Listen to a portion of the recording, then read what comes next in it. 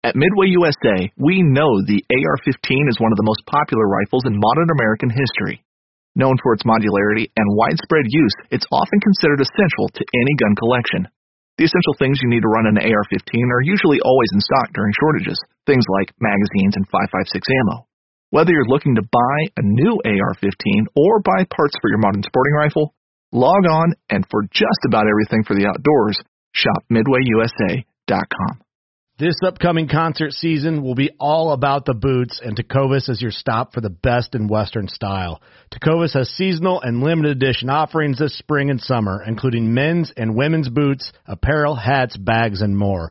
All Tecovas boots are made by hand in a time-honored tradition with timeless styles that are always on trend. And Tecovas has first wear comfort with little to no break-in period. It's hard to find this level of comfort paired with this level of style.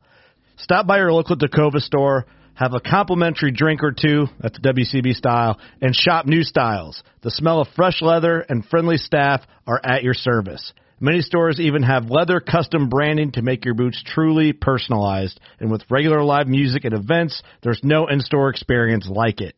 If you can't make it into a store, just visit Tecovas.com. That's TECOVAS.com. They offer free shipping on all boots, as well as free returns and exchanges, and ship right to your door. Go to Tecovas.com and find your new favorite pair of boots today.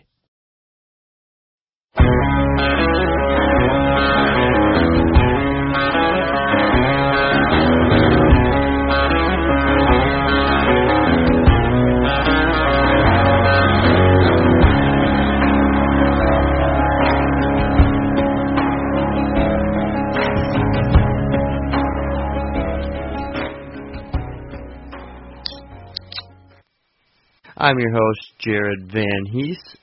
It is early June, and we have a special guest on with us tonight. First off, my trusty co-host wasn't so trusty tonight. He could not make it. Jesse doesn't have internet yet. He's moving, getting set up in his new location, his new house, and didn't have internet, and that's okay. So he's working hard over there. I'd take this one solo. The guest tonight is Lincoln Roan. He's a Michigan native, a friend of mine. I've known him for about a year now, and excited to have him on. We're going to talk cultipackers. We're going to talk West Michigan deer hunting and habitat, which is a very pressured area, so I think a lot of you guys can relate.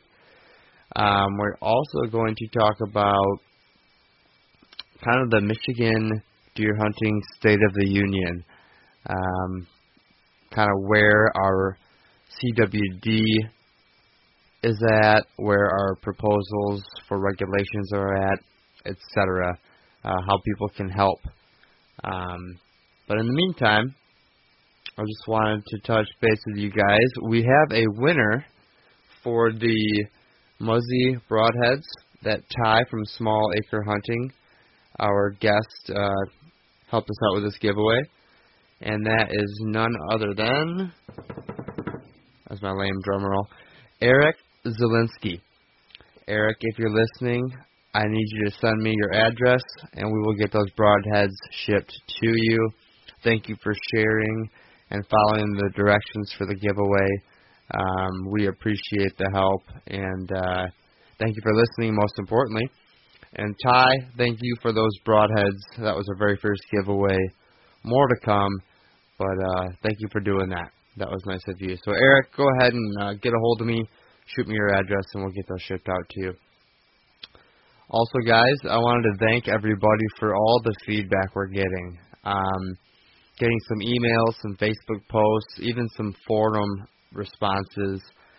And it's all going great. We really appreciate the feedback. Thank you so much for listening. Thank you for the topics you're suggesting, some of the questions, and then most importantly, the reviews and ratings you guys are leaving on iTunes. We're 5 stars. We have multiple reviews. I urge everyone, if you have a minute, to go on there and give us your review. Subscribe, please. Apparently, in the podcasting world, that is most important.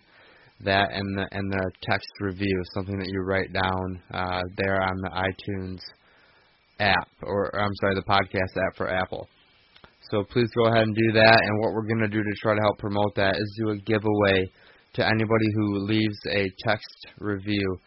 Your name is on there, or your username, if you will, and then we're going to pick one lucky winner out of all the reviews on there for a free decal. We just got these brand new Habitat Podcast decals in. I'll be putting a picture of that on the Facebook page here soon. So everybody, really appreciate the likes, the shares, the reviews, and I'm just very grateful, very blessed to know that you guys love this stuff and getting some good feedback out of it, learning some stuff. That's why we're doing this. So without further ado, let's get Lincoln on the line, and we got some good stuff to talk about. All right, welcome back, everybody. Lincoln, are you there? Yes, I am. All right, man. How are you tonight? Good to hear from you. Hey, you too, Jared. I'm doing well. Thanks. No problem. Just sitting here watching the Outdoor Channel. Ah, okay.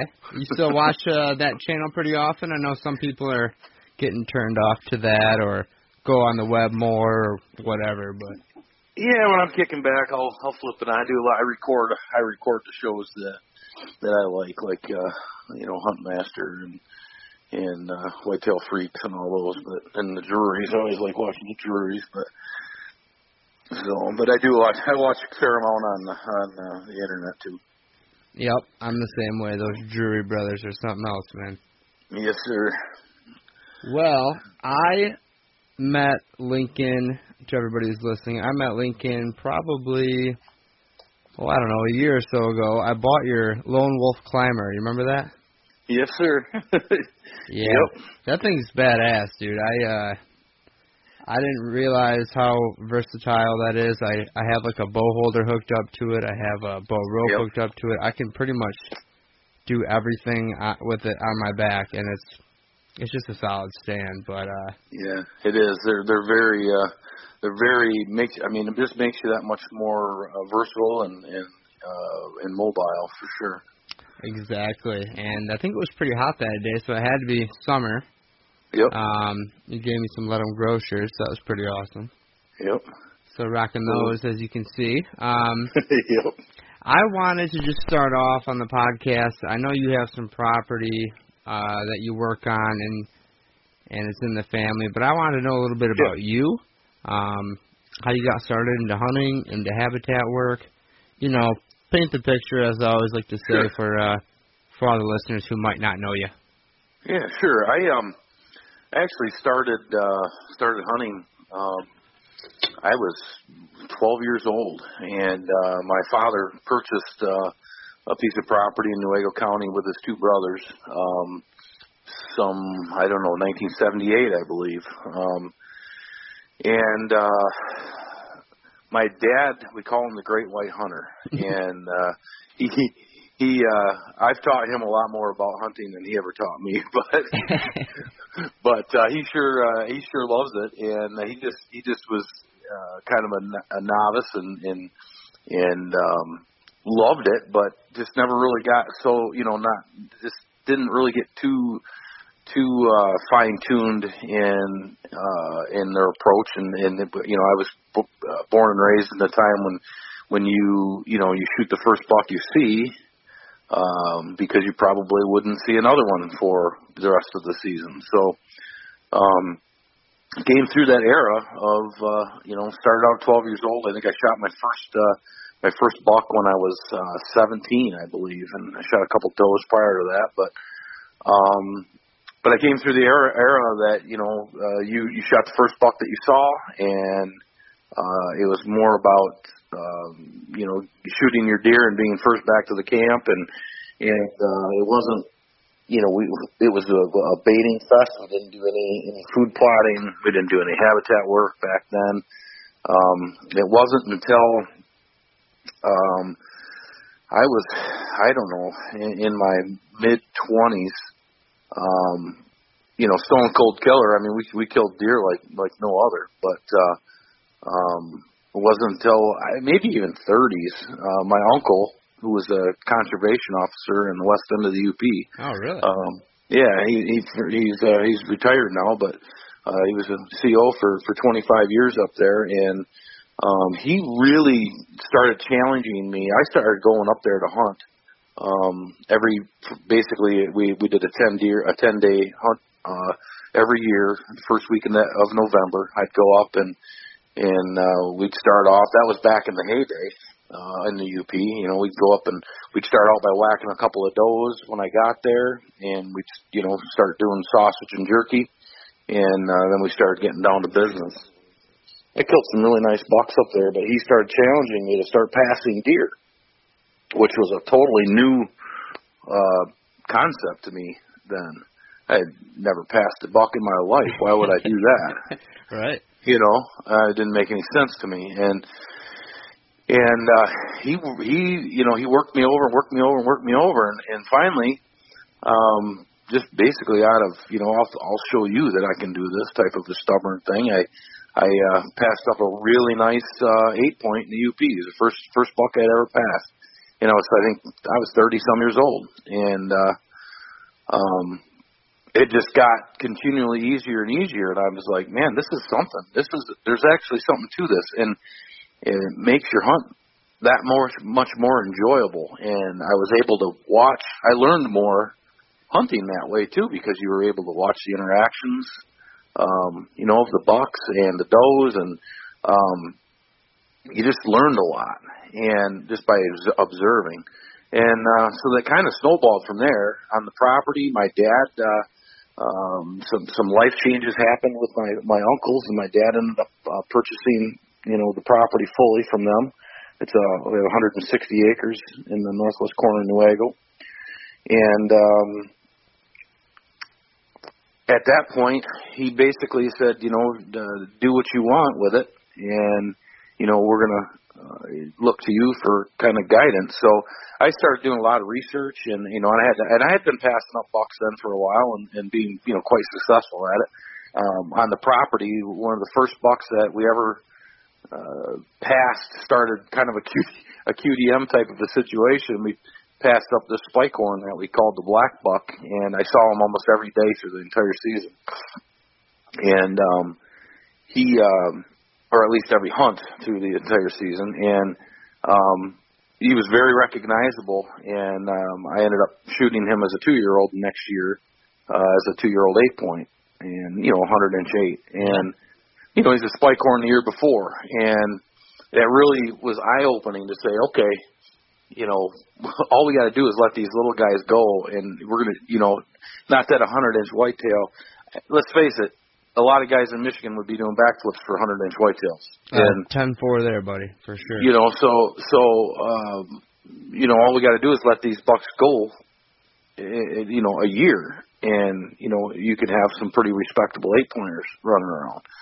And so we started working on the property, and I started looking into, all kinds of different, the World Wide Web, baby. That has been a huge tool for my learning habitat and food plotting and just the information that's available.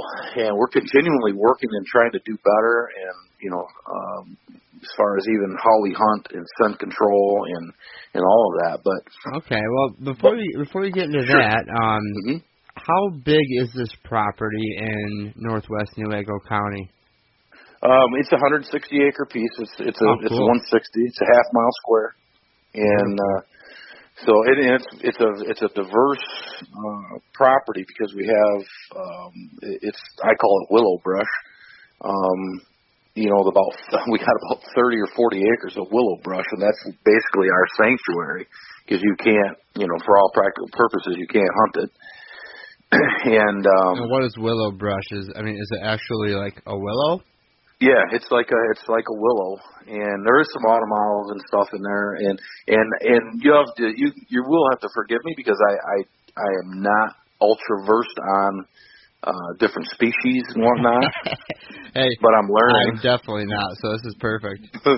But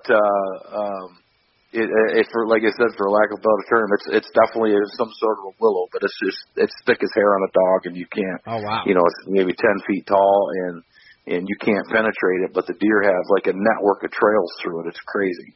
Okay, so would you compare that to like an autumn olive thicket if you I would say general? Okay. Yeah, it's comparable. So and is that like in the middle of your property? So you got it's actually in the northwest side. Okay. Basically, so it's about a 40-acre piece in the northwest corner. So the back and the balance of it is a blend of basically there's only one ridge on the whole property, and that goes right down through right where I hunt the only ridge right on the property, and I've got a food plot in the back. And but we have it set up. We have myself, my two sons, my dad, a buddy of mine, and a couple nephews that actually hunt the property. Sometimes not necessarily all at the same time, but we all have our designated spots. Yep. And so the way it's set up, we have to hunt, no matter what wind direction we get, because that's our spot, Yep. And so, we are ultra careful on scent control. We're ultra careful on, obviously we get a northwest wind is prevailing by us. So most of our stands are set up for northwest wind, but, we're running ozonics and, some people swear by them, some people swear at them, but, I've scent lock. I can't even tell you how much money I've got invested in scent lock, and I've gotten into the ozone treatment. I've got an ozone closet, and I've kind of taken that to a whole new level. It sounds like you're sanity. Yeah, no, it sounds like you're a lot like me. And for a lot of the listeners who hunt Michigan or some of the other states where I find a lot of our listeners are, like PA or New York. Yep. I mean, we have some pressured deer. And oh gosh. If we have a mature buck wind us, he is gone. He is nocturnal most likely, or he doesn't come back. Right. That's just pretty general statement, but it's very high pressure. Yeah. I'm the same way. I swear by the scent lock. Yep. I run the ozonics. I throw the ozonics in my scent tote on the way out to the property and run that. I mean, the whole gamut, Yep. Same here, and it's become. It's become, like you said, if the bucks that we hunt, we're trying to get our deer to 3.5, before we shoot them, and right. We're getting some 40-year-olds on the landscape now, and but by and large in Newaygo County, I mean, it's an act of Congress getting a deer to 3 years old, so. So you don't want to. We really try to be, with low impact, entrance, exit. Where we have mowed trails going to every single stand on the property, so that you're not brushing up against twigs and grass and everything. And now, do you find that the deer walk down the mowed trail because it's easier, or do you find that they ignore it? It's 6 one way, half dozen another. They do use them without question, but our property, like I said, we've owned it for 35 years, and so we have food plots established. We have 11 food plots on the property now, and so there's a network of trails that the deer use that have been there for decades. So. But yeah, they do use the mowed trails, but I would say more so they use the established deer trails that runways. Gotcha. Yeah, the reason I ask, I hadn't mowed any trails unless they were an access trail prior to this weekend, and now I'm out there and I'm mowing, and I'm like, man, a deer's gonna walk right down this thing. It's easier to walk down. The grass next to it is 5 foot tall. Why is he going to try to walk through all that? So then I started mowing trails. I'd go by my stand, etc. Yeah. Before you know it, I frickin' mowed down a lot of my cover. Gee, what am I doing? Hopefully it'll be all right. I left obviously most of it, but I wondered if they're going to walk down my access trail, or not. But I have a feeling, like you said, they will, and they may, or they won't. So. Yeah, I would say like I said, they do use them without question. But and so we've gone to a lot of. We had the property timbered, select cut about 12 years ago, and that has really helped. We have had a lot of maple, and it's mostly jack pine and red pine, but we've had a lot of maple come back too, and poplar. And so I started hinge cutting the maple really hardcore, just start going to it, and it is crazy what that does. You get a lot of horizontal cover, plus they don't, when you hinge cut them correctly, they don't die, and then you start getting offshoots, and then the where you've cut them, I get a lot of shoots, and it almost becomes like a bush. And so in areas where we've hinge cut, where you used to be able to see 150 yards, you can't see 50 yards now. Sounds good to me. I mean, it's really helped. And I know a lot of people will say I'm absolutely out of my mind, but last weekend, maybe it's 2 weeks ago now, I went through and I had a bunch of what I call scrub black oak, and I hinge cut a bunch of it. And I'm telling you, that really made a difference. Those oak trees, they hold their leaves, forever. Yep. And so I'm really looking forward to see how those do this fall. And when you say scrub, how big are they, and why do people think you're crazy? Well, because they do generate, acorns, black acorns, and which is probably the least desirable of all the oaks. But they're still like, why would you kill an oak tree, that's going to be producing acorns? And I'm like, well, number one, they're not a big producer because they've been choked out by other trees. They're like a scrub. They're just not a highly desirable oak tree. Gotcha. So, and to me, the benefit of having them hinge cut versus the little bit of, and opening up the forest floor, produce other forbs for them, outweighs the every couple of years might get a decent, crop of oak tree or acorns off of them. Yep, I think that's a good move. One of our other guests, Ty Miller, he said he deals with the same thing. He'll hinge cut some oaks, and people, what the heck you doing? And the benefit outweighs the con, if you will. Yep. On that. So. Yep. Okay, so you have 40 or 50 acres of a willow type brush. You have a bunch of a select cut forest with a bunch of pine and maple regeneration. Yep. That sounds pretty good. We've got some virgin red pine too. We had about 800 virgin red pine taken off the property about 20 years ago, and we obviously made some pretty good money on that too. And that was we were able to put that towards the property, to help pay that off. So that was a pretty big deal. And what is that exactly? I understand what a red pine is, but what does the virgin part of it mean? Why is it desirable? They're virgin. I mean, they're just virgin red pine. They're not like a state planted red pine. Oh, okay. They're just a wild growing red pine, and for some reason, and I don't know for log cabin value, the Maple Island Log Cabin actually are the one that came in and harvested those, and they were super excited about getting virgin red pine. So okay, cool. But so now that's also regenerated, and we're starting to kick around bringing them back in again. Maybe a year or two, harvesting some more red pine. We could probably get about another 400, I think. Oh wow! So yeah, so it's been cool, and it's been fun. Since my dad purchased the property, and that allowed me to do a lot of different things. We had when we had the property select cut, we had a guy come in the following year. We dug about an acre pond,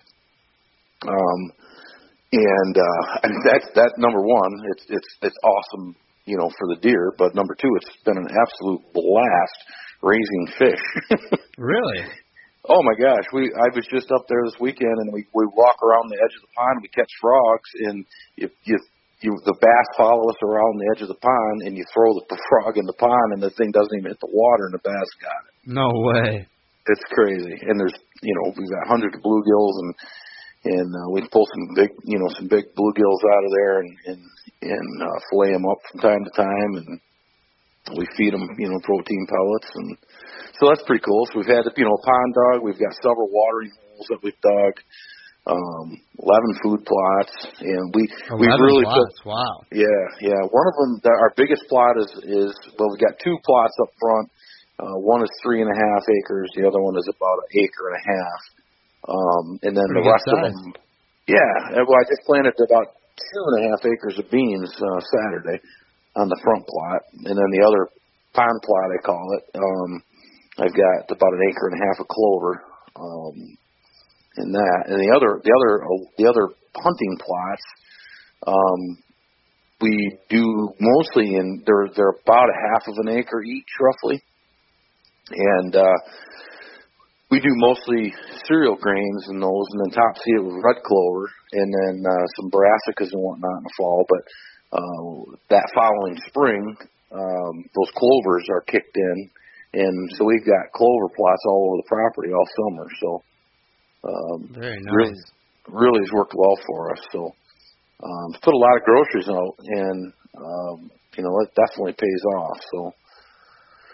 Okay, now speaking of paying off, what type of bucks are you guys seeing up there, and what have you guys been able to harvest with all this hard work? Well, we have it's kind of interesting to look at our wall, because we you know, all the bucks that we've harvested, the little guys, we kept a few of them, and we put them up above one of the doors in the cabin as a reminder of where we were. And actually, I've got I believe.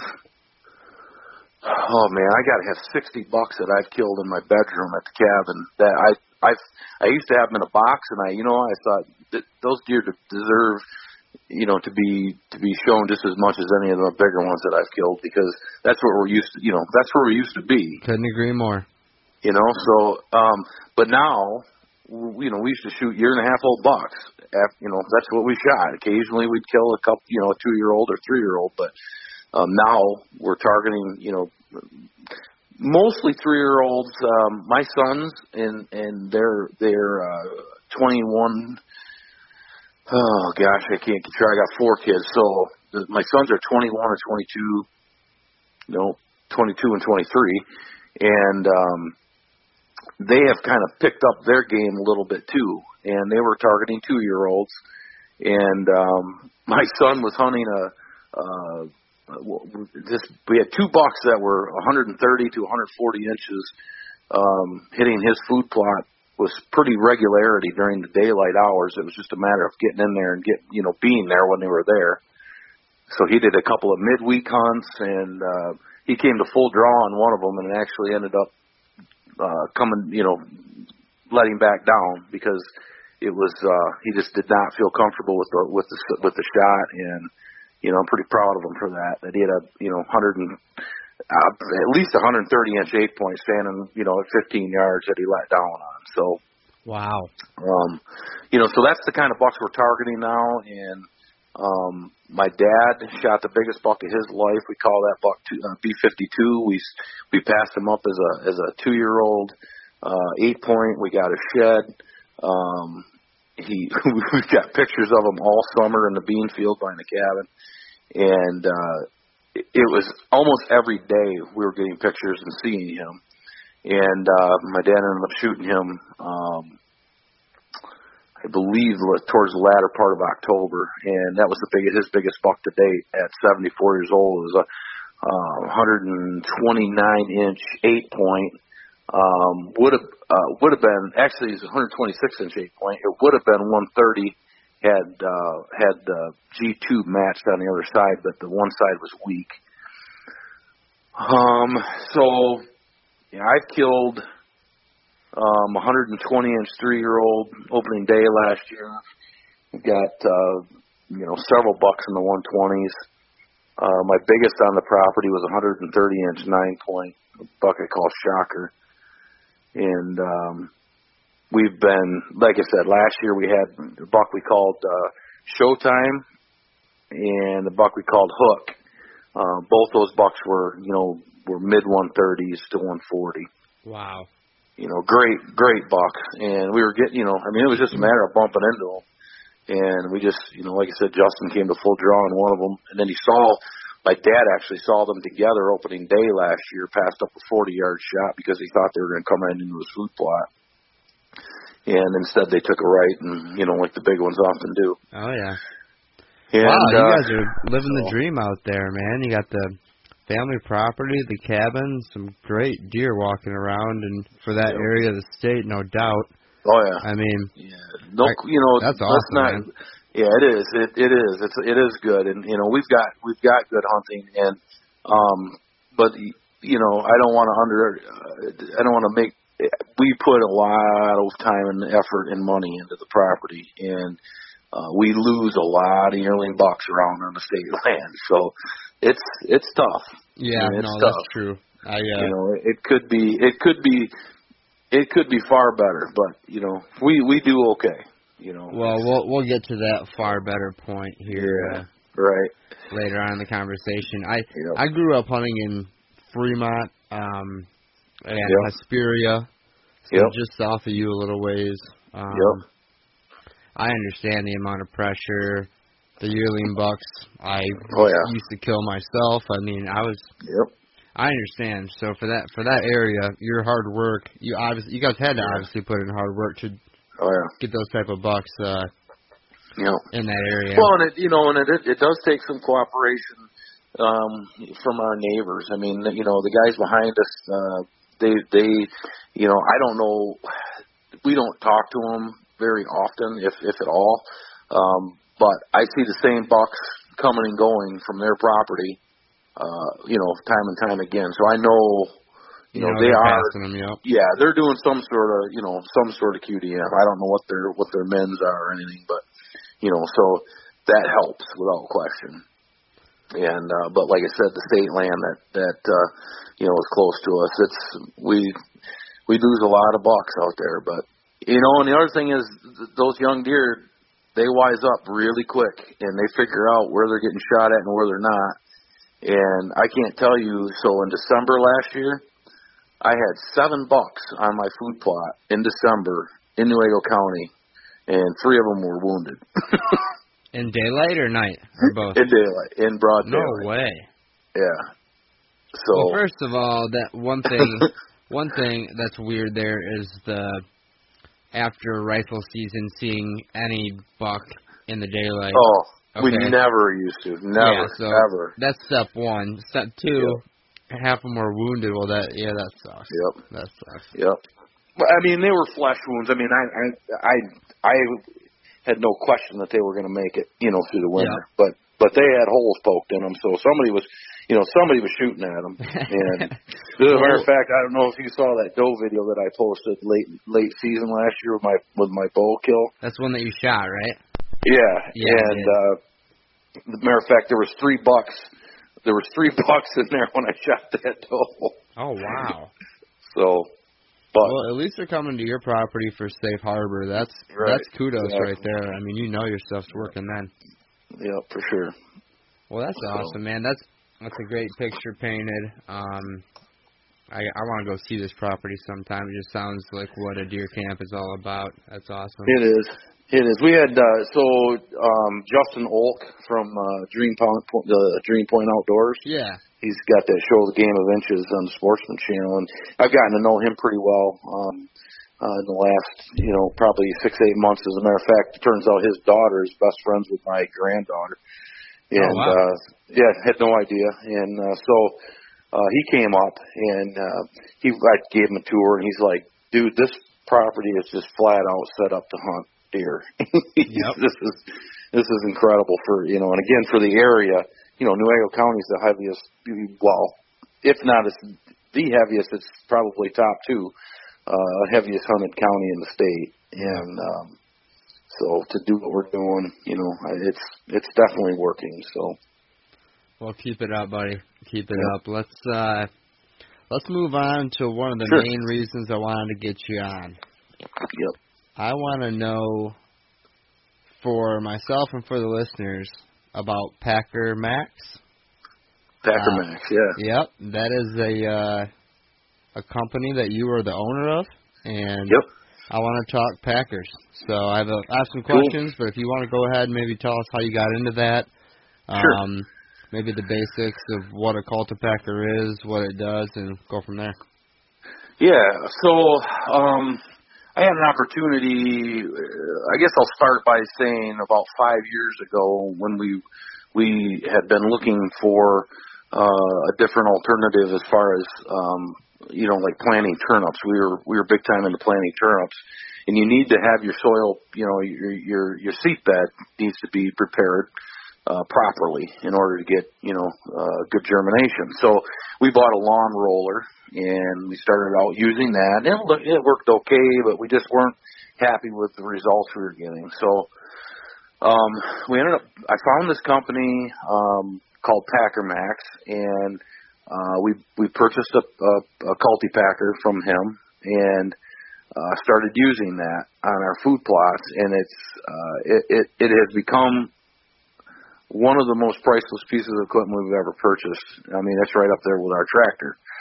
So anyway, we started using the Packer Max, and it just literally brought our food plot system to the next level. I mean, all of a sudden, we were making good food plots. We were getting our soils amended properly, doing soil tests, and you name it, but there was something missing, and it was, ultimately it ended up being the cultipacker. And almost every bag of seed that you'll see, they'll recommend a cultipacker. And so we purchased it, we used it, and absolutely loved it. I got to know the owner of the company pretty well. He donated I have a hunting page, Michigan, which we'll probably talk about at some point, but and he messaged me one day and said, "Hey, I'd like to post my business for sale on your page. What do you think?" And I said, "Well, let's talk about this before we do that." And so this was earlier this year, and so I ended up buying the business from him. And wow. It's been a great opportunity, and it's a product. It's so cool to be able to own a company, a product that you believe in and that you've used and that works. And it's a quality piece of equipment, and it's just neat to be able to bring that to people. And the people that I sell to, I get great feedback. They're just excited to start, because a lot of people are in the same boat. We don't have, thousands of dollars to go out and buy grain drills and, right. And 2-row planters and everything else. So you can accomplish a lot with some basic equipment and a cultipacker. Okay, so before, when you didn't have a cultipacker and then you bought a Packer Max, mm-hmm. What was the specific difference? What did your seedlings maybe look like? Were they like spindly and weak, or what happens when you don't have a firm seed bed? I guess that's what I'm wondering. We were having a real hard time with controlling soil moisture. Okay. And if you don't pack your soil, it's basically just a fluffy soil, and your moisture just evaporates. Gotcha. And so what the Packer Max does is not only does it compact the soil, so you seed, and then you get a really good seed to soil contact. Plus you get the grooves in the soil. And so it does two things. It channels the moisture to the bottom of that groove where a lot of your seed is. So you get really good seed germination. Plus, it keeps your seed from washing, and because you've got these channels, so it keeps it from washing away. and it compacts the soil to retain that moisture. And so our germination rate has really gone through the roof, and awesome. our plots, our plots established really quickly now. Okay. Where they didn't before. You had to have, like, if we get, so was it 2012 we had one of the worst droughts Sure in was. history? I think that's when we had the EHG hit, too. Yep, it was. And we had one of the best turnip plots I've ever seen that year. And we that was one of the first years we used the Packer Max, and we rolled the field, we planted it, and we got a really good solid rain. And the seed germinated and everything was going good. Well, it didn't rain for 45 days after that. And so without having that moisture retention and having, all that soil moisture channeled to the, to the bottom of those channels left in the soil, it probably would have been a complete failure. And instead, we had enough moisture in the soil. The roots tapped deeper than they normally would because they had an opportunity to germinate and grow. And then when we finally got a rain, that stuff, it just took off like you can't even believe. And it was one of the best food plots we've ever done as far as turnips go. So without the Packer Max, we probably would have had a complete loss. So. Well, that's funny you say that. I never knew about the way it helps with the moisture. I understood it packs the loose, fluffy dirt down when you get done rototilling. You got this loose, fluffy dirt.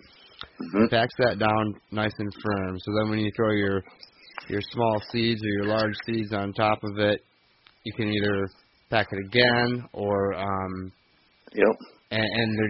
they're nice. It's like if you dug a hole and put a seed in it and packed it down with your hands, like you're giving it seed to soil contact. But the moisture part of it, I never knew about that. And last year, I used the Cultipacker for the first time, and everybody around me, we had a pretty good drought last summer down by us in Jackson, and my plots were, it looks like I paid somebody to do them, and I don't know what the heck I'm doing. So I swear that Cultipacker, and years before we would just drive over with our quad tires, and that would work decently, but it didn't make the grooves. It just makes a huge difference. I couldn't believe it. It is. It's a marked difference, and the cool part about the Packer Max is there's a couple of things. Is number one, versus a cast iron packer, it's way more portable because you can fill it with water. It's got a cross-linked polyethylene drum, and you can fill it with water, or you can fill it with sand if it doesn't need to be as portable. But when you fill it with water, you drain it, and it's 48 pounds for the standard unit, and like 100 pounds. Yeah, right. I can pick it up. I'll pick it up and throw it over my shoulder and start walking people's cars with it, or trucks and load it, and they're like, "Holy crap! I thought I was going to have to help you." I'm like, "No, they're light." Oh man, that's impressive. The heavy duty unit's a little heavier. It's about 100 pounds, so 93, I think it's exact. But you gotta. It's a little bit heavier, but it's still super portable. And like I said, we've had ours for it might be 7 years now. Well, that's we've had it for a while, and it's still. I used it this weekend.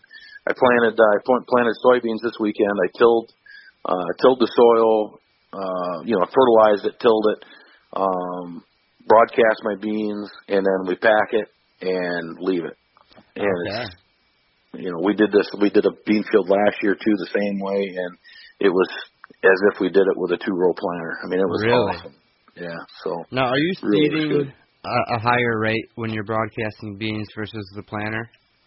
Are you throwing more out or no? I probably a little bit, like 2.5 acres. We did. Basically, it's about a bag an acre, is what they had said. I got the seed through the Habitat program, and it's Roundup ready through QDM.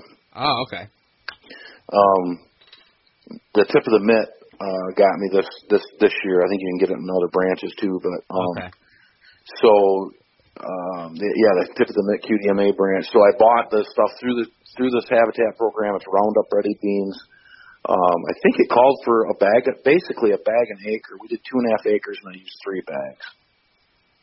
So probably a little bit heavier, but and I did the same thing last year. No, perfect. A little bit, but with the germination, with the germination rate we get with the using the Cultipacker, it's you don't really have to go too wild with it. So that's where the another main difference is you find that you get a much better germination rate if you use a Cultipacker. Yeah, definitely. And in the fall when we're seeding grains, rye and oats and wheat, we do the same thing. We broadcast on fluffy soil and we pack it, and then we go back over it with our clovers in our top seed with some lightly top seed with brassicas, and then we just leave it, and it just works fantastic. And what type of grains would you use in that instance? Rye, cereal rye, not ryegrass, cereal rye, and then wheat and oats. Oh man, that's sounds like my kind of food plot right there. Yeah, it really works well. I'm sorry, my dog's gonna go nuts here in a minute. My wife just got home. Oh, you're good. So, it really works well. I mean, it's a piece of equipment that is, like I said, it's almost become irreplaceable as far as I can't imagine planting a plot without it. So you can see them online. You can jump on packermax.com, two X's in Max, and take a look at them. They're specifically tailored for food plot applications. We got a 4-foot model, an 8-foot model, and 2 different 3-point versions, a 4 and an 8. So beautiful. But I would say the biggest seller is probably the 4-foot, pull behind your quad type of a piece of equipment. Oh yeah. It's just very versatile. So. Now, what is the advantage of a Cultipacker versus just dragging a piece of chain link fence behind your quad or what have you? I would feel like the compact soil, the chain link fence isn't going to compact anything, right? No. You can do there's 2 schools of thought here. Okay, a lot of guys. As a matter of fact, I just watched a video the other day of a guy. He planted his beans on tilled soil, and then he dragged it, and then he packed it. So you can do it that way. Deeper. Yeah, but with the seed, seriously, all you need to do is get good seed to soil contact, and you're golden. Okay. So but if you just drag it, you just don't get the moisture retention like you do using a Cultipacker. Oh, okay. So. And I know we did it a little bit different last year. We did the brassicas. We just spread out and then Cultipacked in. I believe the oats and peas that I planted. I believe we Cultipacked, which might have been a waste of time first. Then we threw down the seed. Then we disked them in a little bit deeper and Cultipacked again to see. I was just seeing if it would do any better, and because it was supposed to be buried a little bit deeper. Ended up working out pretty good. So I don't know if that was overkill or if we needed to or not. But I think the packing it down was probably the main thing there. Yeah, that's definitely the main thing. And as long as you just from past experience too, as long as you get that seed to soil contact, you get that seed pressed down into the soil. That's all you need, and you don't necessarily need to cover it. So. Okay.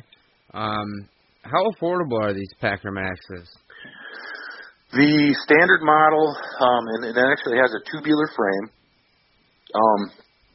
is $499, and the heavy duty model with the heavy duty frame is $599, and then the 8-foot model pull behind is $14.99. Okay.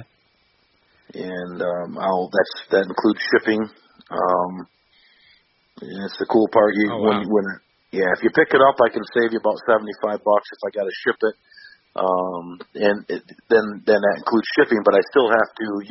There is some assembly required on your part when I ship them. Okay. Because I can't ship them assembled. So, but for instance, the standard model will probably take you about 15 minutes to put together. The heavy duty model will probably take you about 25 minutes. Gotcha. Well, I'd rather come meet you in BS anyways. So. Right on. Yeah. No, a lot of guys have done that. So. Oh, I'm sure. That's. That's pretty reasonable when you're talking about one of the major pieces of equipment one might need. I mean, yeah, absolutely. Especially when you can start comparing it to a cast iron model, you're going to end up paying $800-900, $1,000 just for a 4-footer. Oh wow! And they're not nearly as versatile. And they just the Packer Max leaves a little bit more aggressive grooves in the soil too. And again, you can see if you go to Facebook, Packer Max on Facebook.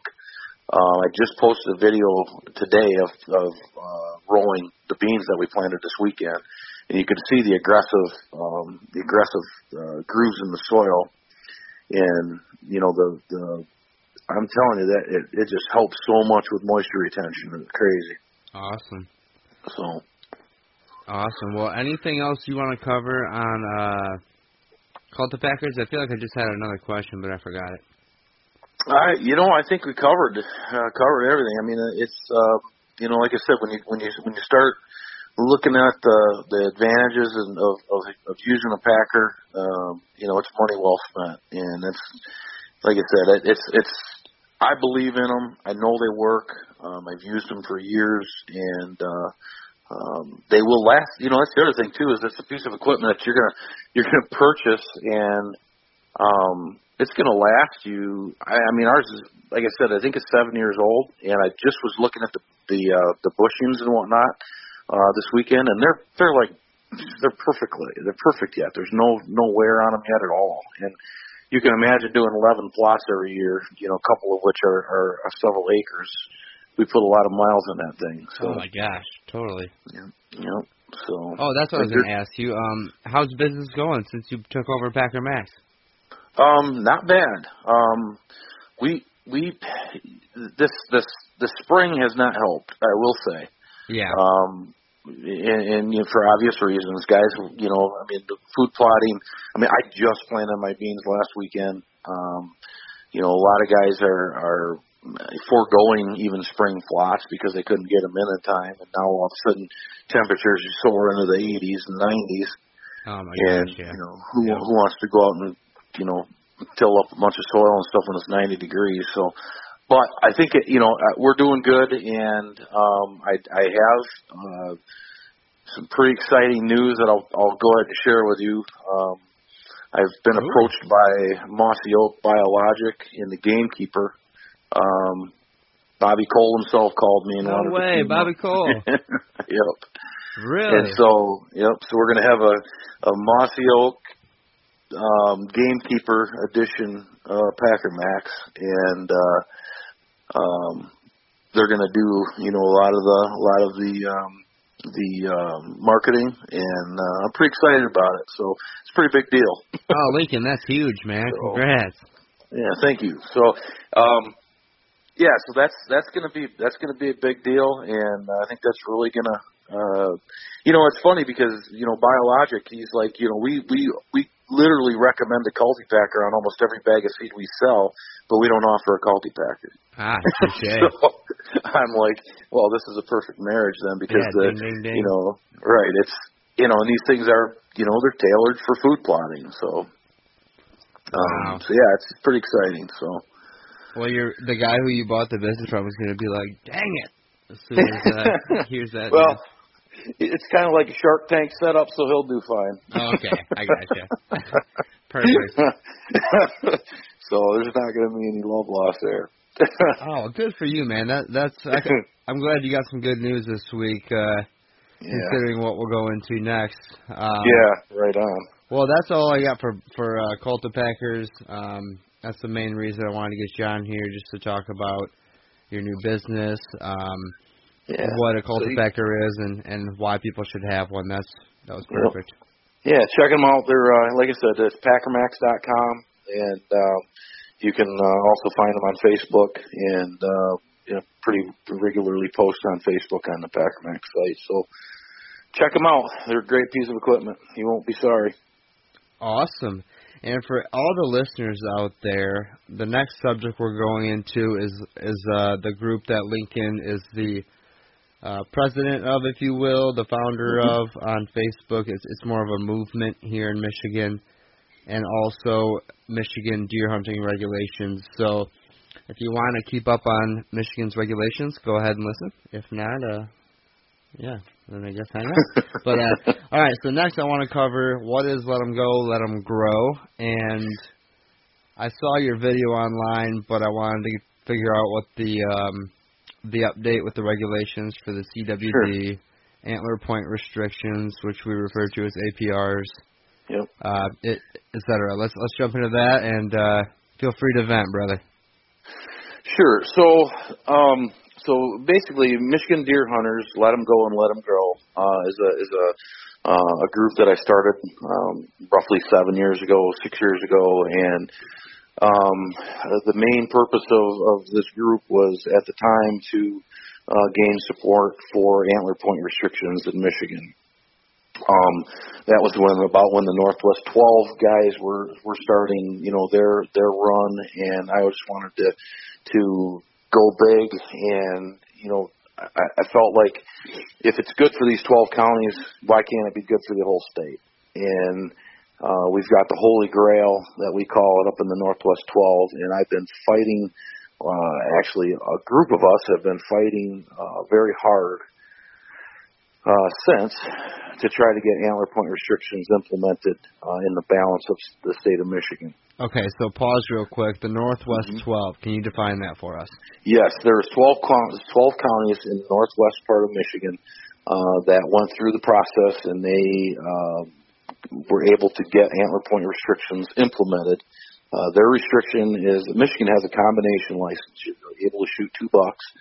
And so both of the licenses are restricted. The first tag is good for 3-point on the side or better, and the second tag is for a 4-point on the side or better. And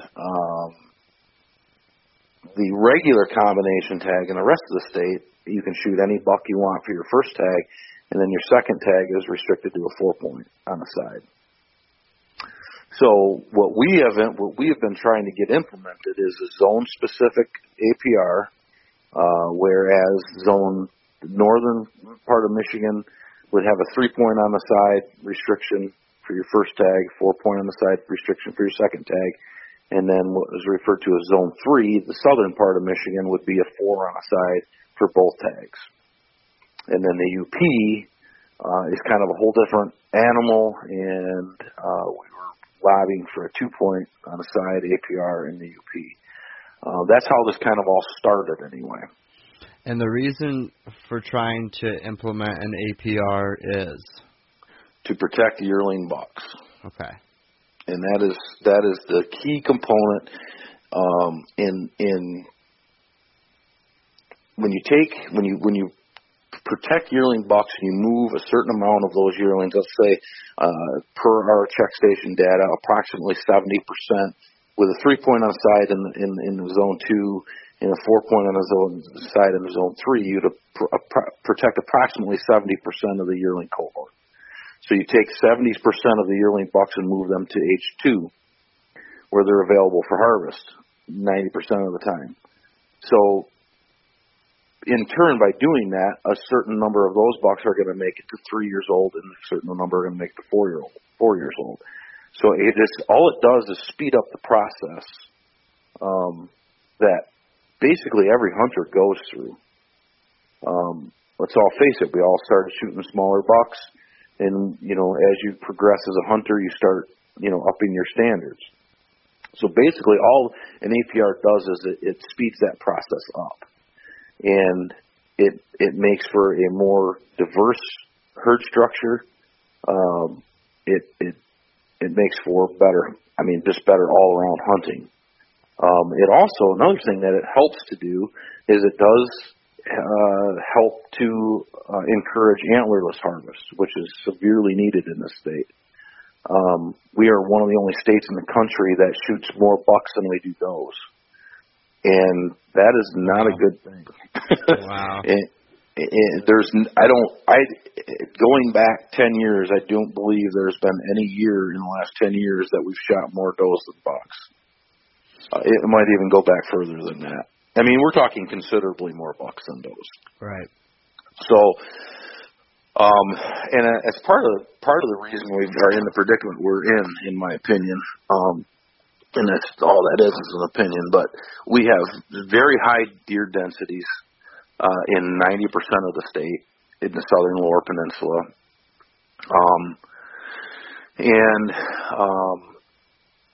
We have basically, obviously we have CWD on the landscape now. Yep. So in this process, we've lobbied the DNR over and over and over. We have worked with them. We have gone through, I sat on the board or on the committee. It's called the R3 committee, the retention, reactivation, and recruitment of hunters. And basically we were challenged with coming up with ideas to do just that, recruit new hunters, retain current hunters, and reactivate hunters that have left the sport.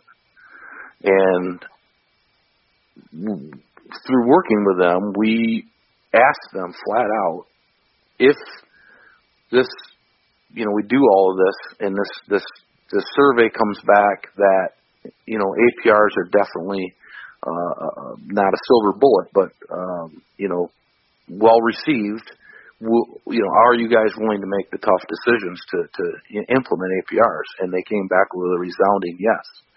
We're willing to make the hard decisions where nothing is off the table. So we go through this whole process, and indeed, the report comes back that APRs were widely received by the general public, by the general hunting population, and they were heavily received by younger hunters.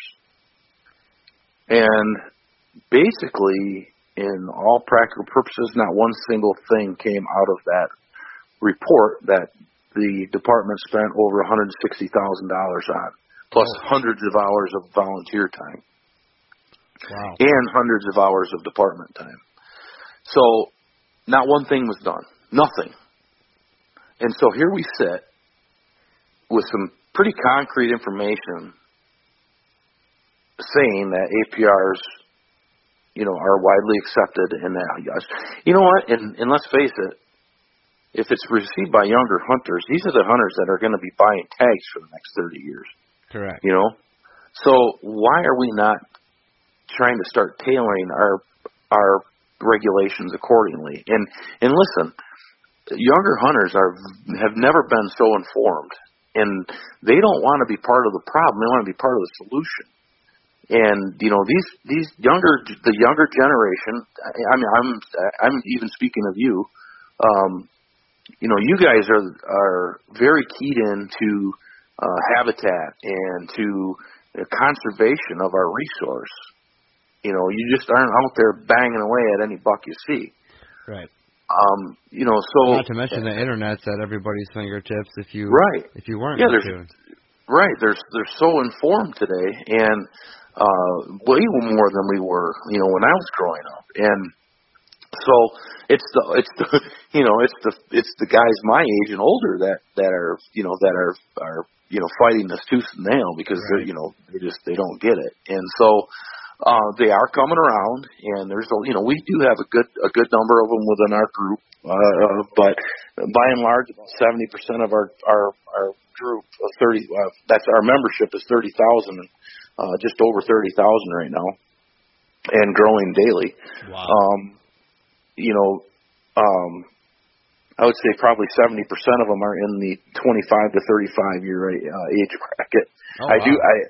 We've done a survey on that. I don't know if it's what the exact number is, but it's in that realm. And so there's been a lot of things that have transpired. I have been misled by the Michigan Department of Natural Resources, some of the leaders. We've actually lobbied for one of them to resign or be removed, and we were told by the leaders in the department, the actual leaders, the two head guys in the Michigan Department of Natural Resources, that person was no longer going to be relevant in the decision-making process. And wow, I'll be darned, he actually is still involved heavily. And so we were basically told that to shut us up for a while. And we've been jerked around. We've been told things that were not accurate, not true. We've been promised things that never happened, and it's so frustrating that you have a group of people that want so badly to work with the department to help them and to lobby or be a champion for them, but they refuse to give anything.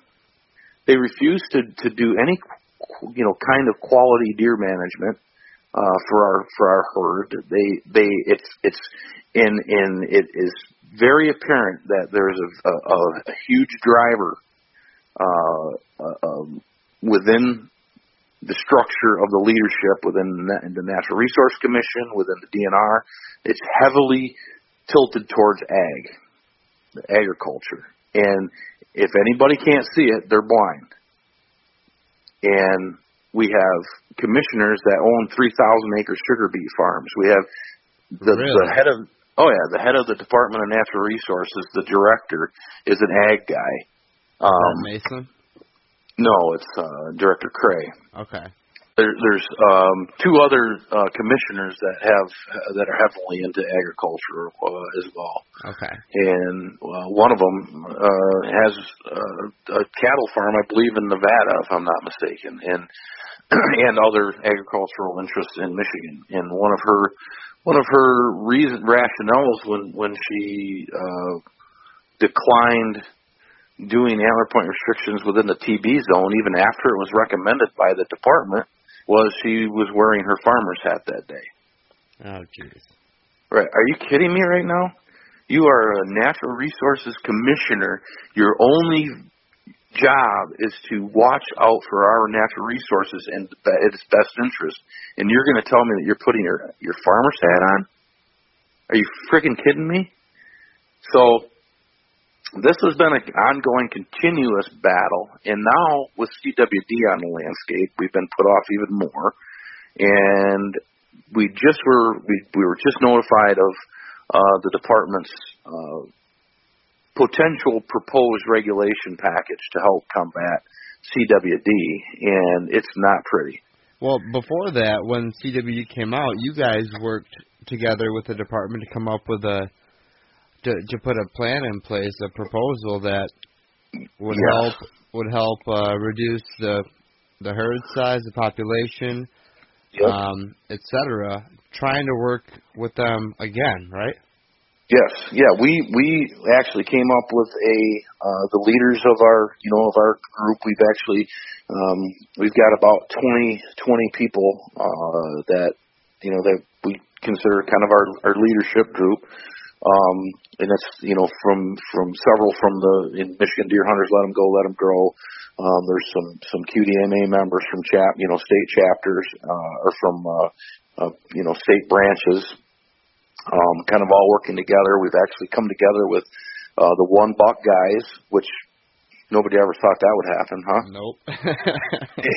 And, not that we ever opposed One Buck rule, because we never opposed it, but it wouldn't do what was necessary to protect the yearling buck cohort in it by itself. So what we've done with Tony Smith, he's been around a long time, fighting this battle with us for a long time. He came up with some ideas, and as a group, we all kind of vetted this plan. We've had the plan; it has been accepted by. And signed off on by 3 of our state legislatures, Tristan Cole, Scott Van Singel, and Kurt Vanderwall. And Kurt's actually running for a Senate seat now.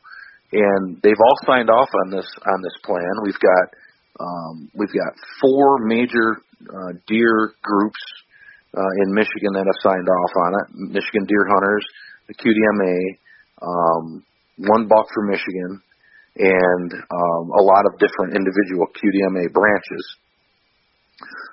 It's been vetted by some professionals. Dr. Kroll has vetted it.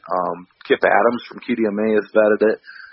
Wayne Sitton from the Turtle Lake Club up in the TB country has vetted it. Oh, yeah. And they've all signed off on it.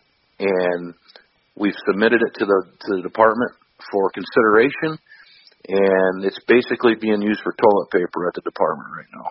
Wow. It's designed to enhance hunter experience with better trophy potential. It's also designed to encourage antlerless harvest, which is badly needed. Yeah, with and CWD. Right, and overall reduction of our herd size, density, which I've gotten a couple of different pushbacks on, and which one of the biologists in the department said, well, it's not density driven. It's well, I'm sorry, but the new proposal that you guys are implementing is density dependent. So if it's not density dependent, why are you putting in place or recommending a proposal or regulations to literally, in some cases, I mean, for all practical purposes, the way it looks, it's designed to eradicate deer. Okay, we're talking. Before we list that off, I've been following your group on Facebook for 3 years. Maybe longer, I'm not sure. So when Lincoln's talking about this stuff, it's not just like him and a couple guys got together and met with the DNR. I mean, this has been an uphill battle for years. Yes. And now that we have CWD here, we're hoping that, we know that there are going to need to be some drastic changes. Right. And I guess yes. let's hear what they are. What do you know? Well, we want to use antler point restrictions as a tool to help combat CWD. Yep. Okay? So, in turn, we understand that the overall density needs to be lowered, but at the same time, they have to give us something in return. Okay? You can't ask guys to hunt under, very reduced deer densities without having some sort of carrot at the end of the stick. Okay? Yeah. That carrot being better trophy potential. Okay, so what they want to do is they have, number one, which there's a couple of things that make sense, but I don't know how they're going to be implemented, but one is going to be a urine deer lure ban on anything that isn't ATA certified, which I believe is illegal. You can't do that. It's either all synthetic, has to be used, it's all or nothing. You either ban all natural lures or you can't ban any of them, because you can't tell a company that they have to be certified by this group, this ATA, American Archers or the Archery Trade Association? Yes, Archery Trade Association. Okay. You can't tell a company that they have to be registered by a group to be able to sell their product within the state of Michigan. Right. I don't think that's legal. Yeah, it sounds illegal. Yep. Okay, so number one, you can't do that. So it's either going to be all or nothing. So I don't know how they're going to weed through that. But and if they say that CWD can be transmitted through urine, and there's no way to test a live deer, then that does make sense to me. But you can't tell a company that they have to. You just can't do that. So I don't know how they're going to weed through that. So that's one.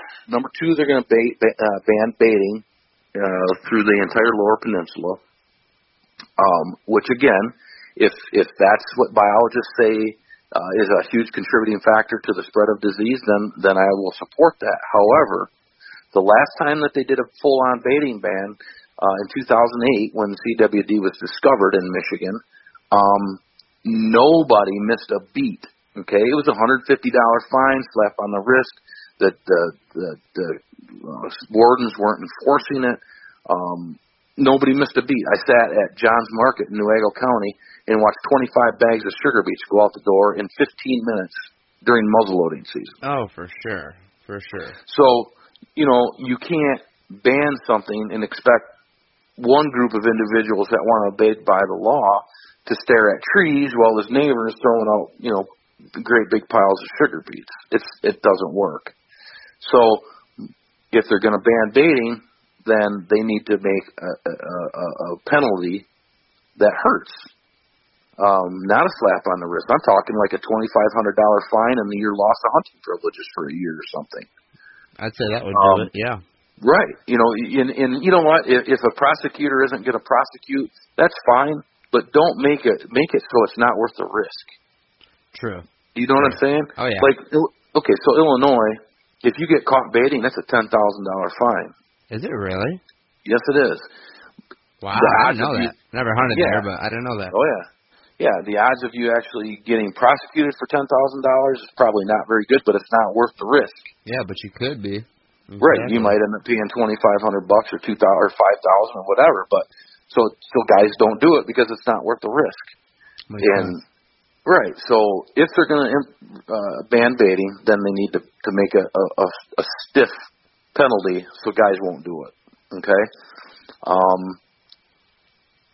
so that's that, and then they've expanded the surveillance zone to 13 counties. And I don't have those counties at my fingertips, but it's right smack out of the heart of Michigan. There's 13 counties that are included in it. And then within those 13 is what they call the core area, the core counties? Yep, the core counties, and there's 5 counties included in that. And so my county, Newaygo, which our property resides in, is one of those counties. But yet, not one single CWD positive deer has been found in Newaygo County. So you tell me, that seems a little fishy to me. So whether it is or not, I don't know. But it's hard to swallow when not one single CWD deer has been found. I can understand it being in the surveillance zone. I mean, I get that. But to put it right in the heart of the core, I don't. Oh, it's in the core? Yeah. Not one single CWD deer has been found in the county of Newaygo. So yeah, they're all in like Kent County, right? Like Kent. Yeah, Kent County, Mecosta, Macomb. Yeah, exactly. Okay. And so there's some counties touching Newaygo, but not one single deer has been found within the county of Newaygo. So, oh man, that's just shit luck right there. Right. So they want to have there's going to be unlimited doe permits available at a reduced cost. There's going to be a gun hunt there's going to be an early doe hunt in September. There's going to be another gun hunt from October 11th through the 14th within the core. So yeah, a gun season right during bow season. Oh my gosh.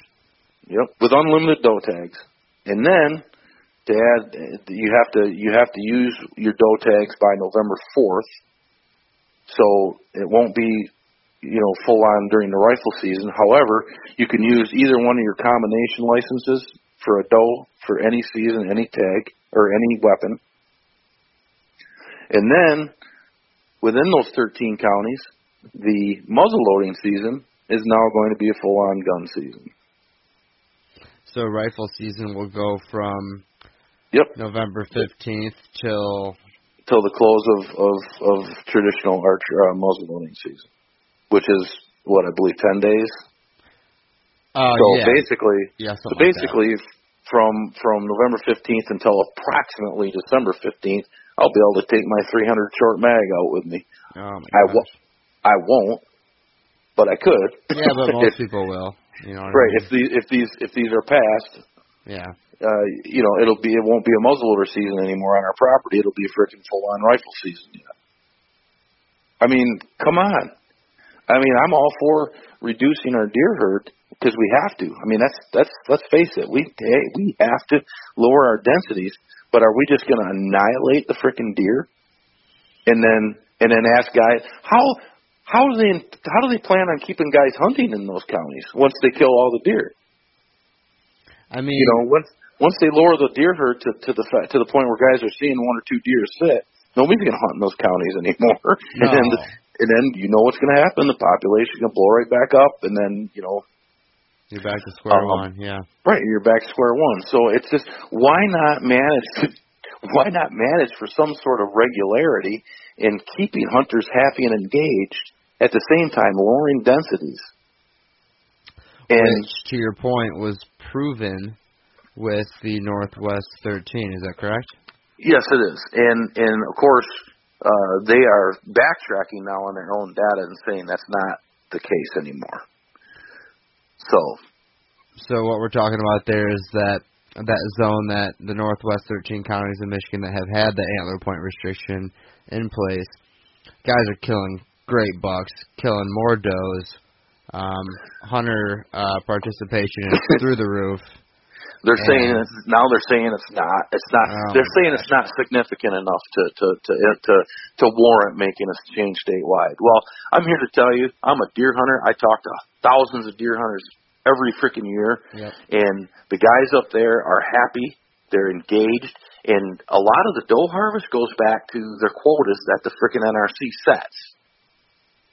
Okay, so if they wanted more doe harvest, they should have freaking put more antler point doe tags, made more doe tags available. Last year in Newaygo County, I did not draw a doe tag. I had to draw for a doe tag. I didn't get one. I'm the leader of a group. I'm the president of a group of 30,000 members, and the DNR is screaming at us to shoot more does, and I don't get a doe tag, and I got to put a freaking dual perimeter electric fence around my crops to keep the deer off it so they grow. Oh, man. And I said to Mr. Mason, I said, are you going to send me a doe tag? Because I didn't get one. And you're screaming at us to shoot more does, and here I sit, I don't have one. I mean, what sense does that make? It makes no sense. So now they're going to go the other extreme and give everybody 10 or more, however many they want. Well, how did that work out in the tuberculosis zone? I hunt up there in the TB zone. I know doe tags, I think like $12 maybe, or $10. They're reduced, and I'm pretty sure you can keep buying them. How did that control the deer numbers? Because I've seen more deer hunting up there than over in Newaygo County. They're all does I see. I don't see a ton of big bucks up there, or bucks period, but I see a ton of does. Well, they had hunter's choice, which was helping the trophy potential, because a guy. I mean, it was definitely helping. There's no question. But initially, when they found TB 20-some years ago, they just went on an absolute rampage, killed all kinds of frickin' deer, and all of a sudden the hunters decided, they were like, oh man, this is cool, we can shoot all these deer. And all of a sudden they realized, well, crap, now there aren't any deer. So now they're refusing to shoot does up there. Oh, jeez. And so it's having a reverse effect. And I keep telling the department, this is what's going to happen. These guys on the wall, right. You are either going to, one of two things is going to happen. If you go unlimited like this, guys are going to say, and I tell you what, I will never shoot another doe in Newaygo County again if they implement these changes, because you know what my mindset is? Everybody around me is killing all the deer, so I'm not going to shoot one. Correct. And that's going to be happening, and guys are going to have that same thought process, because you know why I know? Because I'm a hunter, and I know how hunters think. And that's how hunters think. So if I think everybody around me is killing the does, I'm not going to shoot one. Whereas if I think we're managing the properties for quality and at the same time lowering herd density, then I'm going to be more in tuned and playing the cards in helping the DNR say, listen, we're going to champion for you guys. We're going to, because you're giving us this. We've got 30,000 members that if every single person in our group touched 5 people outside of our group, that's a huge reach. And we can be champions for you and say, listen, we need to shoot more does. We need to bring it so that our state is now harvesting more does than we are bucks. We have to do this. But instead, here we are. Here we are. And what would the only other reason be? Who would this benefit? These new regulations? So you're saying ag. Break that down for me. How exactly? Well, as far as I'm concerned, looking at it. the ag would be, ag wants deers dead. No matter what. Ag and insurance companies, are they insurance companies want, still an issue or no? No, I'm not so much insurance companies, because insurance companies, they're paying out claims, but they just adjust people's rates accordingly. Okay. I was wondering about that. Okay. I don't. It's not. I've never seen an insurance insurance rep at an NRC meeting ever. Okay. I've seen lots of Farm Bureau officials there, and we have 2 ex-Farm Bureau officials on our Natural Resource Commission. So, yeah. So if Farm Bureau had a half of a brain, they'd listen to the proposal that we're putting forth and saying we're publicly saying we need to reduce deer numbers. They should be going, cool. These guys get it. Right. We're going to reduce our overall density. We are going to pass some bucks up because these guys want to shoot better quality animals. So everybody wins. We got happy, engaged hunters. We have lower densities. Everybody wins. Listen, the Northwest 12 has now been made permanent. Okay, 77% of the hunters that were surveyed in the Northwest 12 counties approved extending that, making it permanent. And it is set in stone now? It is permanent. Man. Now they can take it away if they get CWD or something like that if somebody gets a wild hair. So, gotcha. However, you can't get 77% of a populace of hunters to agree that deer are brown, let alone on a regulation. True. True. It is. It's very true. So you have 77% of the guys said, yes, this is a good thing. We want to keep doing this. That should be all they need to know. That should be the only thing that they look at and go, man, this is ultra popular. We're going to do this. These guys love it. And then they can adjust doe quotas accordingly. Yeah, per county, per zone, right. And the minute you take a guy's ability to shoot a yearling buck off the table, he's going to shoot a doe. I guarantee it. And what happened, and then I got my hand slapped for quoting this data, but what happened in the current CWD zone when they lifted all the point restrictions off the tags, the doe harvest went down. Because guys could shoot, all of a sudden the guys could shoot 2 small bucks. Gotcha. I see what you're saying. So, right. Because so they're not shooting the does. Tag off, you could shoot 2 of whatever buck or deer, I guess, you want in that disease zone. They picked the small bucks over the doe. Yep. And then I got my hand slapped because they were saying, well, the disease permits weren't included in that. Oh, okay. Well, take the disease permits out of it. It still had an opposite effect of what you wanted, and you don't control herd numbers by shooting bucks. Right. You control herd numbers by shooting does. Yeah. So, and what about any hunters that are in that zone, the Meridian Township area where this all kind of started? Have you talked to any of the people there who hunt there? Are they even seeing any deer, or what's the thought on where this has already gone down, where they've already went in and massacred? Well, I don't think that to be quite honest, I don't, from what I'm hearing, guys are not slaughtering. They're kind of doing what what I'm thinking they're going to do. I don't think that they're absolutely stomping the deer herd down there. Now they do have sharpshooters going in and shooting deer. Yep. But they can't possibly. I sat in my last meeting with the department. I sat right there and I said, "You cannot sharpshoot your way out of this mess. You can't do it. It costs you $900 a deer to shoot a freaking doe." Does it really? Oh my God. Yes, $900 per deer to shoot. I have the wrong business. You're dang right. So, yeah, I should be shooting deer instead of selling Packer Maxes. So, so why not let the hunters do it for you? Why not encourage the hunters to help you with this? 100%. Why not manage the herd for quality? And let me tell you something, Jared, if it's good for within the CWD zone, it should be good for the whole state. Does that make sense to you? If a regulation makes sense in the CWD zone, we should be doing it in the entire state. because we want to lower populations within the entire state so that we don't have it spread to other areas. Yep, you don't want CWD statewide.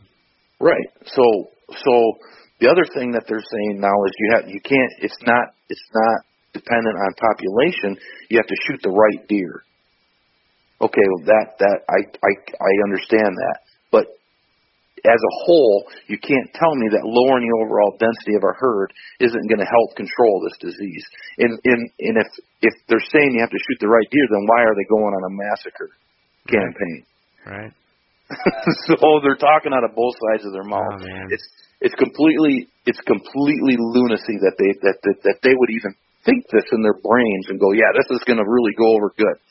These hunters are going to buy right into this, and they're going to, it's not going to happen. Okay, so let's be clear. This is just a proposal. Is that correct? This is what, and these are not set in stone. They can be changed. But I had an hour-long conversation with Chad Stewart the other night, and we got absolutely nowhere. Yeah. I practically begged him to try this. I said, do a pilot program on our proposal for 3 years. Give it a chance. Yeah. There's not enough data that's pointing to the if this would work. What do you need? What else do you need to know? You have hunters begging you for this, and if you don't keep our hunters happy, they're not going to do what you want them to do. Right. They're not. Well, he's not the decision maker, obviously, but he could definitely help. And right. He could definitely bring something forth, and and see kind of champion for this. If he came forward and said, I really think this is going to work, but I got nowhere, and it's not. And like you said, ultimately it's not. I think there's strings being pulled. I think he's in job preservation mode, right. And he's going to do what the higher ups are going to tell him to do. So, okay, well, but so we're not out of the woods. This is not set in stone, but it certainly appears as if that's the direction they're going to go. Right, and when they usually get an idea or a proposal together like this, it's usually headed in that direction. Yep. Now, and according to information that I've received, the department and the NRC are aligned on this. So. Wow. Man, that is tough to hear. Yep. So, our next course of action. Yeah, that's my next question. As of June 2018, what do we do? We're working with several different legislatures. We are going to be there's several commissioners that are up for reappointment in December, and we are going to be campaigning against that. We want new commissioners. There's a new governor that's going to be elected this year, and we are going to be knocking on his door, and we're going to get behind a governor that will help support our cause. There's a really good chance that that's going to be Bill Schuette. We have met with his top aides already. Oh, wow. And sat right down in the Attorney General's office with them and laid out our bitches and our proposal to them. And one of the aides doesn't know anything about deer hunting, and she looks at our proposal and looks at our ideas, and she goes, "This makes perfect sense." Why are they not doing this? Because their hands in the pot somewhere else or something. That's a really good question. Yeah. Wow. So that was telling to me that somebody that has no skin in the game whatsoever can look at our what we're proposing, what we're putting forth, and go, man, this is why are we not doing this? So that's our next. We're gonna start. Tristan Cole has been on our side from day one. He's been a champion for us and for our group and for moving forward with this. And he is going to. I believe he met with the department yesterday, and we're going to formulate a game plan moving forward. whether I got to get in front of the House and testify, and the House of Representatives to them, and try to get more support there, or whatever we got to do. But we're gonna blow the doors off of it.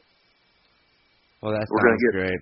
We're gonna do more of these. We're gonna get. I've gotten in contact with somebody's gotten me in contact with somebody from the Detroit Free Press. They want to do a story.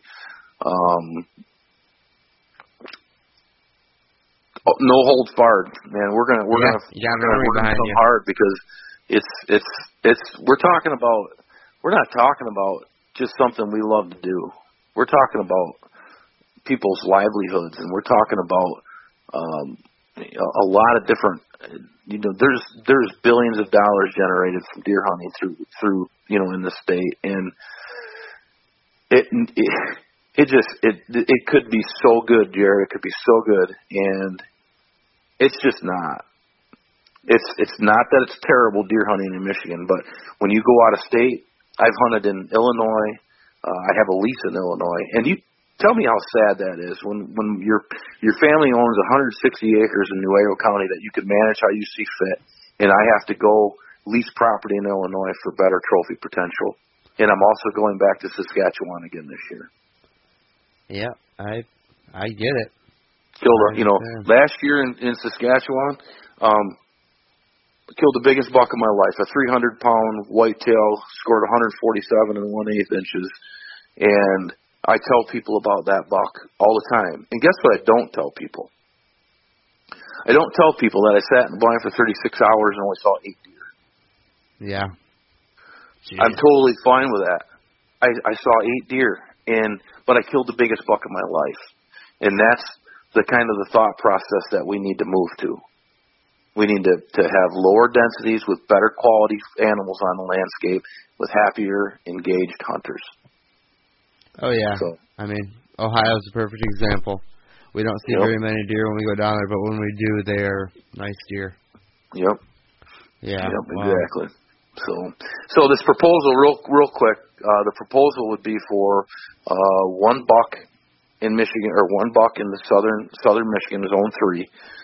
You still buy a combination license, but your tag would be good for one buck with 4 points on one side and a doe. Okay? And then in Zone 2, it would be mirrored for the Northwest 12. It would be 3 points on the side for your first tag, 4 points on the side for your second tag. And then you could shoot a doe with either of those tags. And then in the TD zone, it would be the one buck option with 3 points on one side. And then your other tag is good for a doe. So within the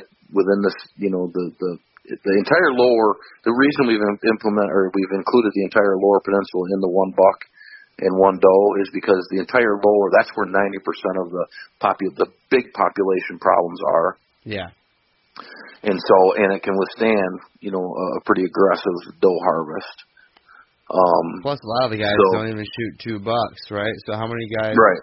Only 4% of hunters shoot for a second buck. Right. So you can increase that antlerless harvest, drive the herd size down, and control some disease. I mean, it makes sense. It does, and in turn, you're going to have happier, engaged hunters. So. So it's something that we believe in heavily. We've been fighting for it for a long time, and we have hit a roadblock on every freaking road that we've taken. And we've been put off. We've been kicked to the side. We've been lied to. We've been cheated. We've been everything.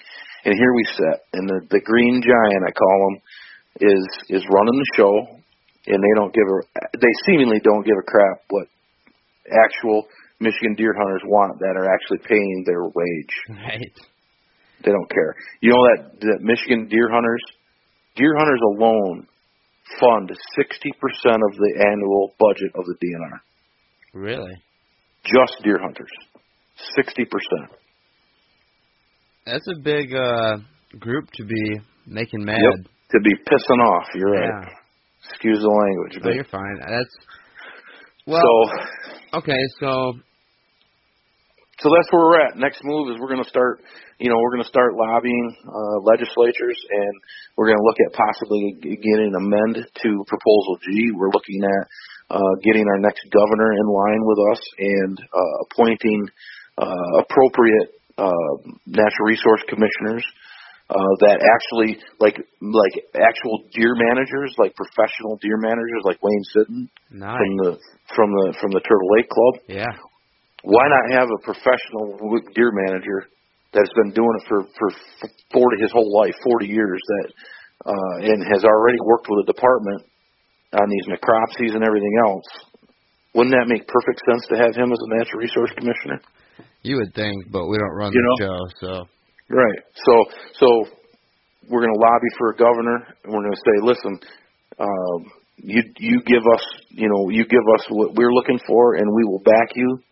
We'll do everything we can do to get you elected, and we have 30,000 people that could sway an election in Michigan, especially in a primary. Oh yeah. So. Now, did you ever think you'd be so in depth into the politics side of this? Not in a million years. I'm just a dude from Hudsonville, Michigan. I live in Allendale now, but I'm just a guy from Hudsonville that wanted better deer hunting. Yep. And well to think that not just for me either. You know what? For my kids and my grandkids and your future grandkids. And I'd like to kill a few more nice bucks in Michigan, no question. But I'm not doing this, for myself. I'm not. You know what? I could have taken a deal and possibly got Newaygo County included in the APRs. And I didn't take that deal. Wow. I wanted it. That's for the something entire about state. Lincoln Road right there. And here we are.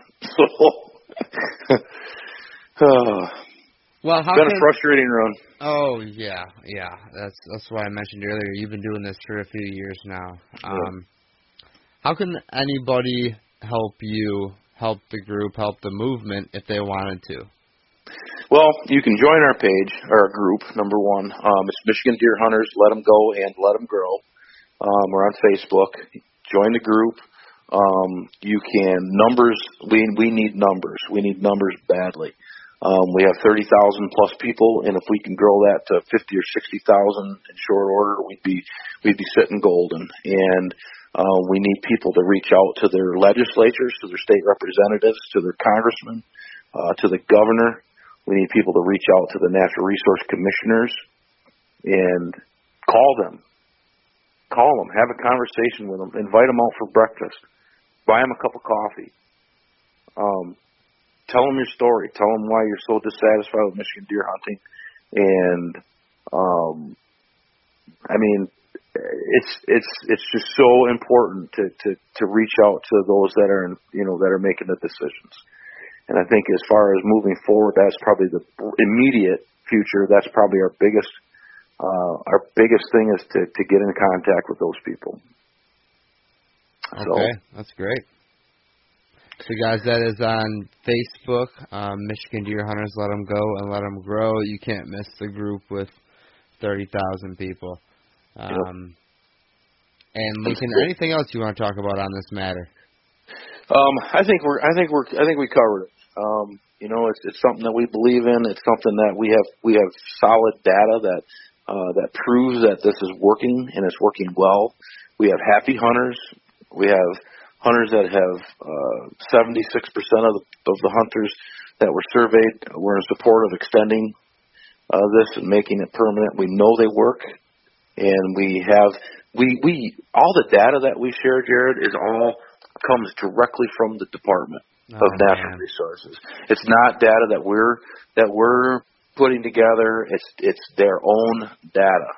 Every piece of data that we share comes from them, and yet they're not listening to it. Something's not adding up, right? Yeah. And they're discounting it. They're discrediting it. It's like it's your own data, right? Okay. So, well, like you said, there's a bigger dog wagging the tail. Right, and and that's the thing is we why wouldn't you work with with multiple groups totaling somewhere around 40 or 50,000 members that are begging to work with you on this? Why wouldn't you? Yep. I mean, it just makes no sense. We can help them in so many areas. We could help with youth initiatives. We could help with hunter recruitment. We could help with inspiring or encouraging people to harvest does, and we could help with, what the other big thing is? Habitat improvements within the state. We've got thousands of guys working on habitat that could reach out. We could do field days. We can do all this great stuff, and yet here we are wasting all of our time and resources on trying to get antler point restrictions implemented. Very true. So, yeah, very true. I know. Never before we had a group this big of grassroots guys. We're not. This is grassroots. I'm as grassroots as you can get, and never before in the history of Michigan have we had this, and they're virtually turning their backs on us. So when do we know? When are any more decisions being made? Is there a date in mind? Yes, June 14 is a big day that the department is going to be submitting their proposed regulation package to the Natural Resource Commission on June 14 in Lansing, and we need people at that meeting, people that are supportive of the movement. We need to get people at that meeting. It's in Lansing. You can look it up, Natural Resource Commission meeting for June 14. Okay, that's great. Yeah. Get to that meeting. If you can get to that meeting, if we can get a couple hundred people there, not with pitchforks, but with voices to be heard. Pitchfork optional. Right. And then sign up for 3 minutes. Sit down in front of them and tell them your story. Tell them why you want these APRs. Tell them from your heart. It doesn't even, doesn't have to be a perfect English paper written. It doesn't have to be spoken fluently. Talk from your heart and tell them why you want this. And that speaks loud and clear versus a canned letter from somebody that somebody just signed. Okay. So great advice. Yep. So anyway, I appreciate the opportunity, Jared. I really do, and I appreciate your support along the way. And getting to know you has been great. You're a great guy, and I just appreciate it. Oh man, that's I really appreciate that. That was very nice of you. Yeah. No, you're a great dude. I knew that when I met you. Very glad to have you on. We're gonna have to have you on again, I'm sure later on. But the podcast is just getting rolling. We've had a great amount of feedback and downloads so far, so this is gonna hit some listeners. And awesome. And yeah, we'll keep trying to help you too on the APR. I think APRs would be great for the state. I do too. I've hunted here my whole life, and it's really not much to brag about, and that's no. And like you said, when you go out of state and you start hunting Iowa and Illinois, and you really realize very quickly that there's a huge difference, and we do battle the actual number of hunters that we have too. We have 600,000 deer hunters, so that is a battle, and that's another reason why we have to have some restrictions in place. So anyway. Well, Lincoln, thanks again. I know it's late, and I appreciate your time. I really do. So. Yep, you got it, and hopefully, we do this again. Hopefully, I'll have some better news. Yeah, buddy. All right. All right, man. You take it easy, and we'll talk soon. All right, sounds good. All right, see you, Lincoln. All right, yep, bye. Thank you, everybody, so much for listening. We really appreciate it. I know I say that all the time, but I am truly grateful. If you want to hear more from us, go to our Facebook page, Habitat Podcast on Facebook. We're putting up some how-to videos, some instructional stuff, also maybe some different pictures or discussions on other people's plans or habitat plans and their projects. So that's always kind of fun. So give us a like on there. If you want to hear more of our episodes, you can go to the Apple Podcasts app. I believe everybody who has an iPhone has that app on their phone already. You just got to search out Habitat Podcast, and you'll see our logo. You can also find our episodes listed at habitatpodcast.com. They're all up there as well. Stitcher Radio is another place, and there will be more to come after that. So thanks again, guys, for listening, and we will talk to you next week. Over now.